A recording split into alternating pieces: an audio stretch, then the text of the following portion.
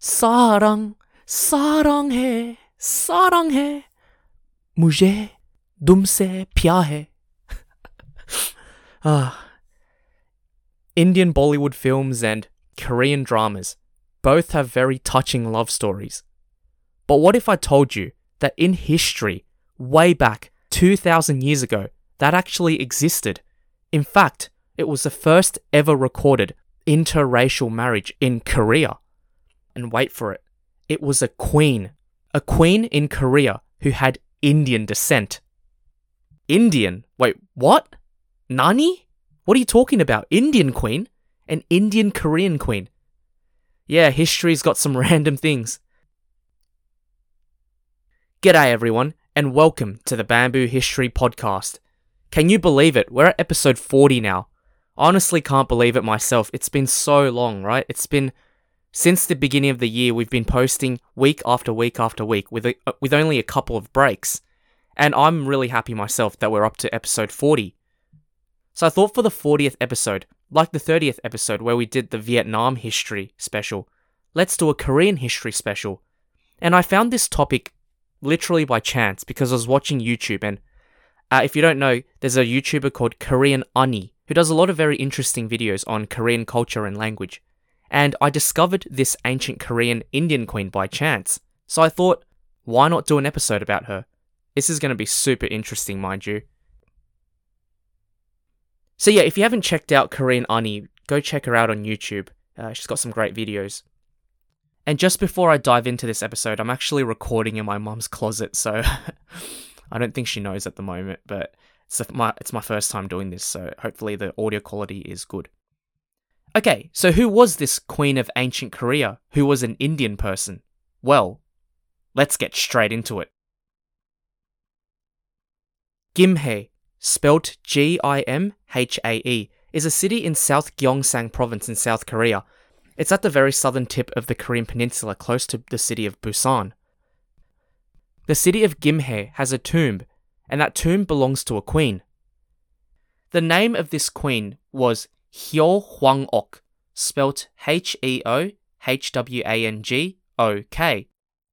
In Chinese, Heo Hwang-ok is known as Xu Huangyu, and she's also known by a couple of other names, namely the Indian names of Suriratna, Suriratna, and Sembavalam, Sembavalam.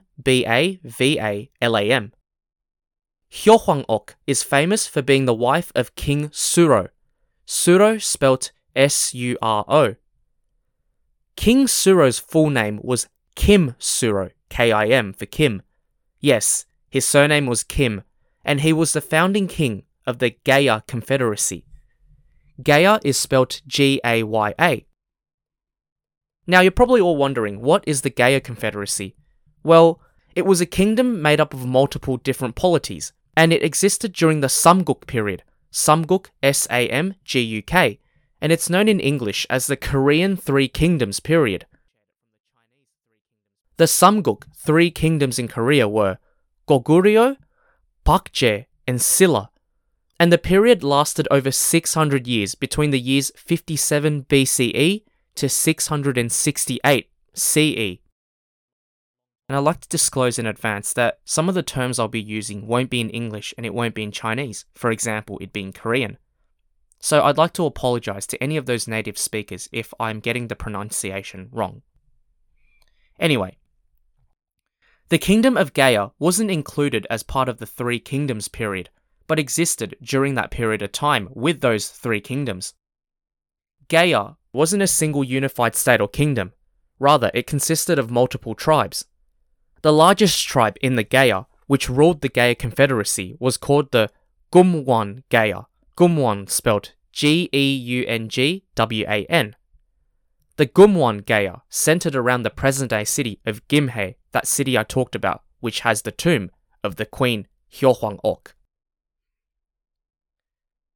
Now, let's get to the story, shall we? You're probably all curious, how the bloody heck did an Indian princess go to Korea and become a queen? The story will have to begin with King Suro himself, the husband, who establishes the Gaya Confederacy. How did he establish the Gaya Confederacy? Well, according to the ancient Korean text Samguk Yusa, Samgukyusa, once upon a time, the sky sent down a golden box wrapped in red cloth, and inside the box contained 6 golden eggs. Out of the 6 golden eggs emerged 6 boys. And the first one to emerge out of the egg was King Suro.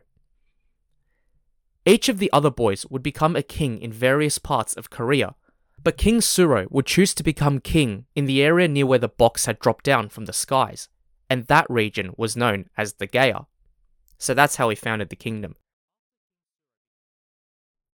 After King Suro became king, he needed to find a partner. His courtiers, which are like advisors or attendants, wanted the king to pick out someone from a group of maidens that brought into the palace. But the king was pretty picky. He was like, I don't really like the ones that you've picked out. You know why? Because they're mortals, they're humans. I am a god. I came from the sky in a golden egg. I need to find a partner who's a god or chosen by God, just like me. So he told his courtiers that, you know what God told me? He said that if you set sail down south from the kingdom to an island called Mangsando, Mangsando, Mangsando, you will find a woman or a girl that can become my wife. This all happened in the year 48 CE. And so when the courtiers heard this, they were like, well, okay, sure. And they sailed into the ocean down south towards Mangsando.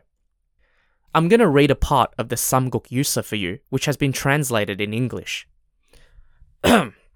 Begin quote. When they were far out to sea, a ship with a red sail and flying a red flag appeared in the horizon, darting toward the north like an arrow. The Kea sailors waved torches and made signs for the mysterious ship to come near. When it did too, they found that a beautiful princess was on board. End quote. That beautiful princess, surprise, surprise, was Heo Hwang-ok, the main character of our story, and the princess. The courtiers were like, oh my goodness, the king was right. There is a princess in the middle of nowhere in the ocean. We're going to have to bring her back. So the courtiers of King Suro escorted the princess and her ship back to shore, and then they told the king the good news. The king was absolutely stoked. He was like, see, I told you guys, we found her. She is going to be my wife. He was so glad that he found a princess, a beautiful princess, just near an island in the middle of nowhere, and believed she was the one for him. However, when the king invited the princess to join him in his palace, you know what the princess said? She said no. What? Yeah, she was playing hard to get. She was like, nah, I'm not coming with you. And the king's attendants and courtiers were like, why not? Why not? He's the king. You're here to marry the king, right? She's like, you're all strangers. I don't know any of you. Think about it. I just come to this random country. I don't know anyone. And all of a sudden I have to meet the king and you're saying that I have to marry him? No. I need to get to know him first. When King Suro heard about this, he was so impressed by her dignity, her modesty, and her pride that he was like, fine, don't come to my palace, and decided to set up a tent for her near the palace nearby for her to live in. And so every so often the king would go to the tent and visit the princess, and in doing so would give her a lot of gifts, and over time they got to know each other. While the king gets to know her, we find out a few things about this princess. She's 16 years old. She's from a kingdom called Ayuta, spelt Ayuta. And a funny thing I'd like to mention is, at this time, the king is recorded to be only 6 years old. A 6-year-old boy trying to have a crack at a 16-year-old teenager. That's why I love history, because things just happen in history that would probably never happen today. Anyway, so she was 16 years old from a kingdom called Ayuta, and you're probably wondering, what's a 16-year-old girl doing randomly in the middle of nowhere out at sea? Well, turns out that the princess also came on purpose. She explained that her parents, who were kings of the kingdom she was from, had a dream, and in that dream, their god had told them that their daughter had to marry a king called King Suro, who according to God was a holy man. And so the parents were like, okay, sure. And they sent their daughter all the way to a foreign country that they had never been to and that they had never known before. And King Suro, after hearing all of these things, told her that he was expecting her too. He told her that, I had so much choice. My people brought me hundreds of girls from around the country, and some of them were so beautiful, but I said no, because my God also told me that I was to marry you. Oh, so cute, right? They were both destined for each other. And so 8 months after they first met, they finally got married. When the princess finally agreed to get married, they went to the palace, and she brought along with her 2 courtiers who were also from Ayutthaya, called Simpo and Cho Kwang, along with their wives as well. Da da da da, da da da da. Ah. This is the first ever recorded interracial marriage in Korean history between King Suro and Princess Heo Hwang-ok, who became Queen Heo Hwang-ok, the first queen of Indian descent in Korea. After they got married, they lived happily ever after and had 12 children. In the year 189 CE, Queen Heo Hwang-ok died at the age 157. And then 10 years later, King Suro died in 199 CE at the age of 158. So yeah, that was the story as described in the Samguk Yusa. The main source of the story of Queen Heo Hwang-ok comes from the Samguk Yusa, which quotes the Garak Gukgi, where the story of the queen comes from. Unfortunately, the text, the Garak Gukgi, has been lost in time, and we can only base this story with what we've read in the Samguk Yusa. What I find interesting is there's actually no mention of the queen's life in Korea after she gets married, so we don't really know what she was like as a person, things that she did in Korea, and how she felt. She could have been discriminated because she was brown. But what I think, this is my opinion, is that she was probably a very good queen, and King Suro loved her very much. How else did they stay married to each other for such a long time? If you were a bad queen, you'd probably get kicked out or executed or something very early. The fact that she had so much dignity as well, in terms of how she had to get King Suro to court her, instead of just marrying him straight away, shows that she was probably very mature and level-headed as well. And that's what I think made her a really good queen for Korea, or specifically the Gaya Confederacy. So I keep talking about how she's Indian, of Indian descent. How do we know that? How do we know that Queen Heo Hwang-ok is from India? Now, as we mentioned earlier, Hwang-ok is from the Ayutthaya Kingdom, but it doesn't really tell us, the Samguk Yusa, where exactly the Ayutthaya Kingdom is. So where is it? The biggest claim of where it is that based on the phonetic similarities of Ayutthaya, the first place where we think the Ayutthaya Kingdom is based is a place called Ayodhya. Apologies if I'm not pronouncing that correctly. It's a city in North India in the state of Uttar Pradesh.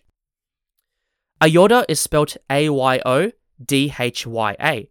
and the reason why people think that's where Ayutthaya is, it's because it's very phonetically similar to Ayutthaya. They're both phonetically similar and sound very similar. Ayutthaya, Ayodhya. Ayutthaya, Ayodhya.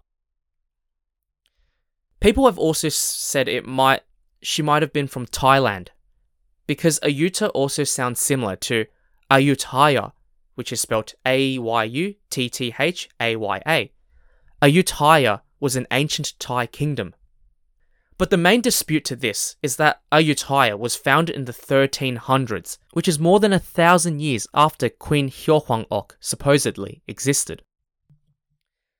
But recently, there's been a claim, and I believe this is probably the most plausible one, that the queen is from India, but not from Ayodhya, but she's from much further down south, and that she was a Tamil person.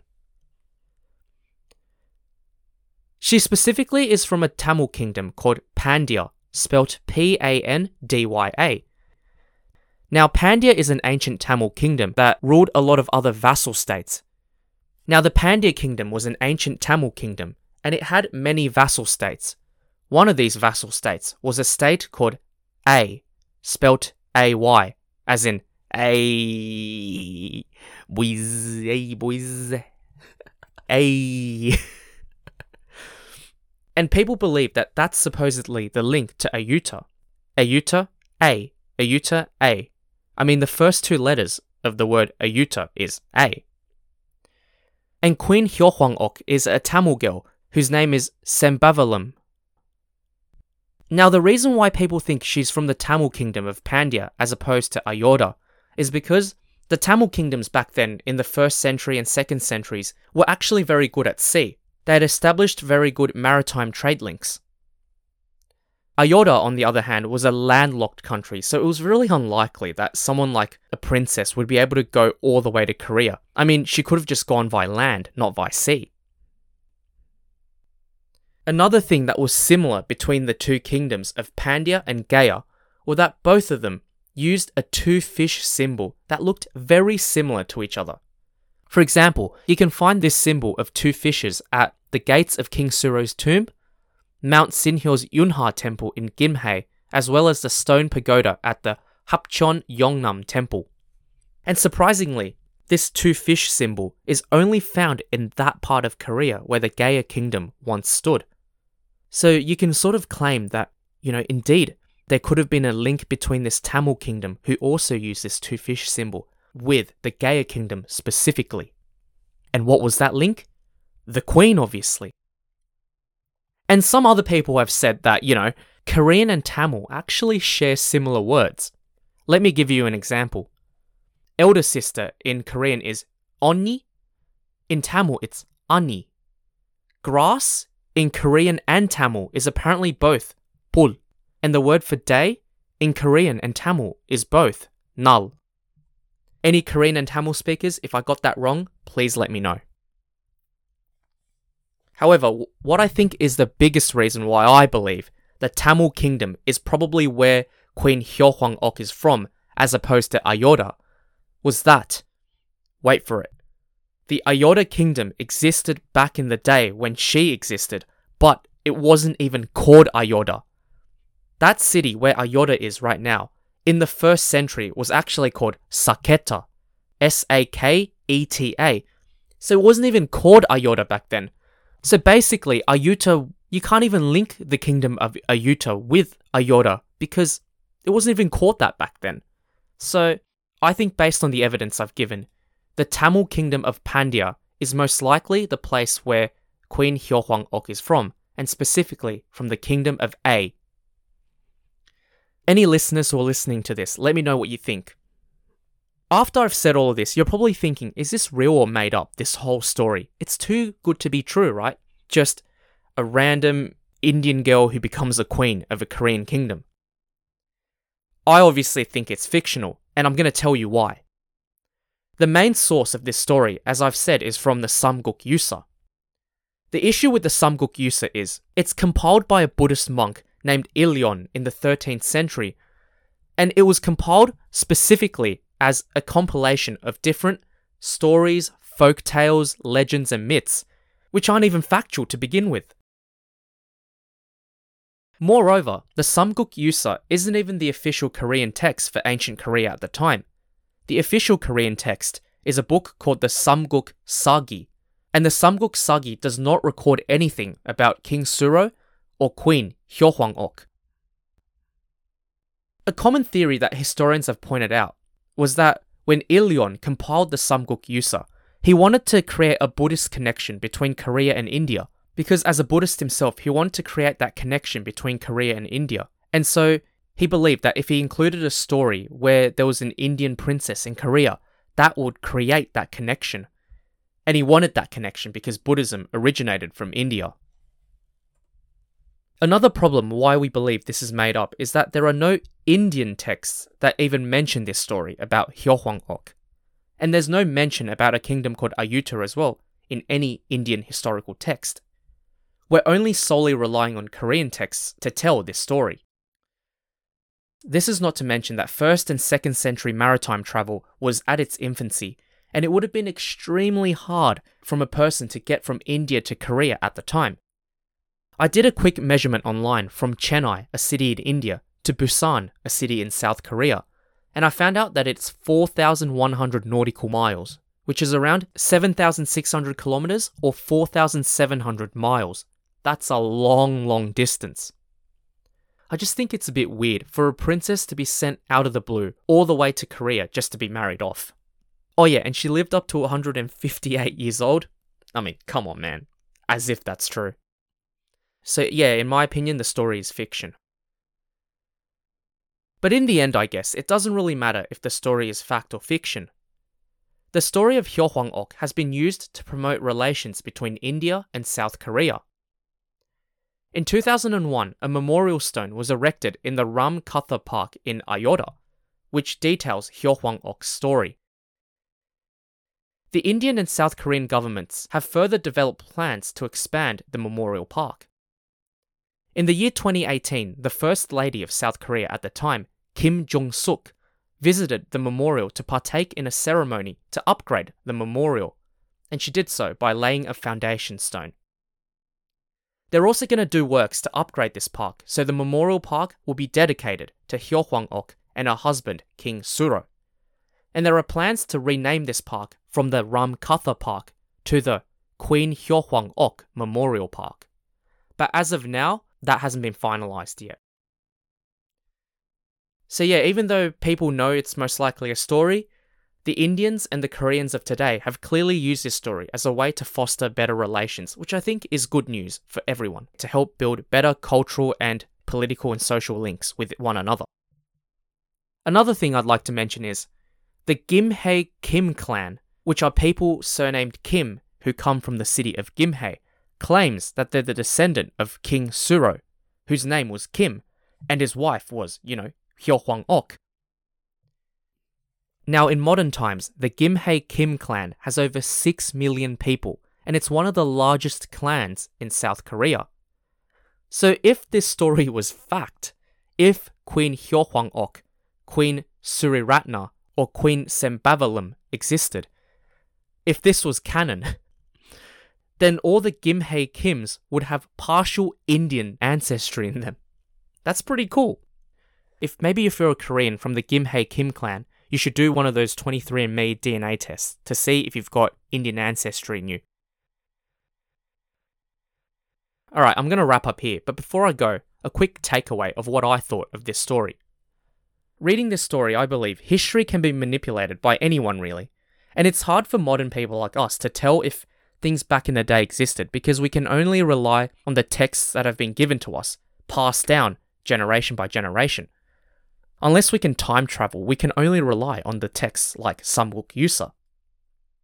But I think the more important takeaway is, does it matter? Does it matter if the Queen existed or not? Because clearly the present-day Indian and Korean governments don't care either, as do the people. In fact, they're using this story as a way to build better relations with each other. And I think that's the most important thing we should be focusing on. What matters is facilitating these healthy relations between these two countries, India and South Korea for example, to ensure that we all live together peacefully and engage in positive cultural exchange. I think that's the best thing that's come out of this story, and it doesn't really matter if the Queen existed or not. So yeah, that's the end of the story, and the end of a Korean special.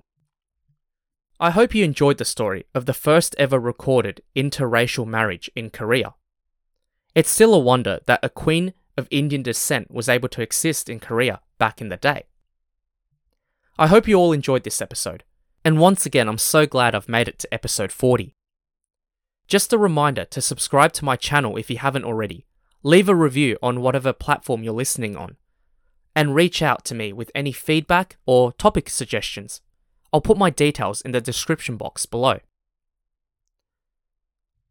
And just a cheeky announcement, this will be my final full-length episode of the year. I'm going to do a little episode next week with just my reflections for the year, what the plans are for the next year, and just a tiny story, just as a wrap-up. Alright now, time to go. I'm going to say goodbye in Korean, Hindi, and Tamil, the 3 modern languages associated with the 3 ancient locations of Queen Heo Hwang-ok. Salga, Namaste, Sandipam. Thank you all listeners for tuning in Enjoy the rest of your day or evening, and see you all next time on the Bamboo History Podcast. Bye for now.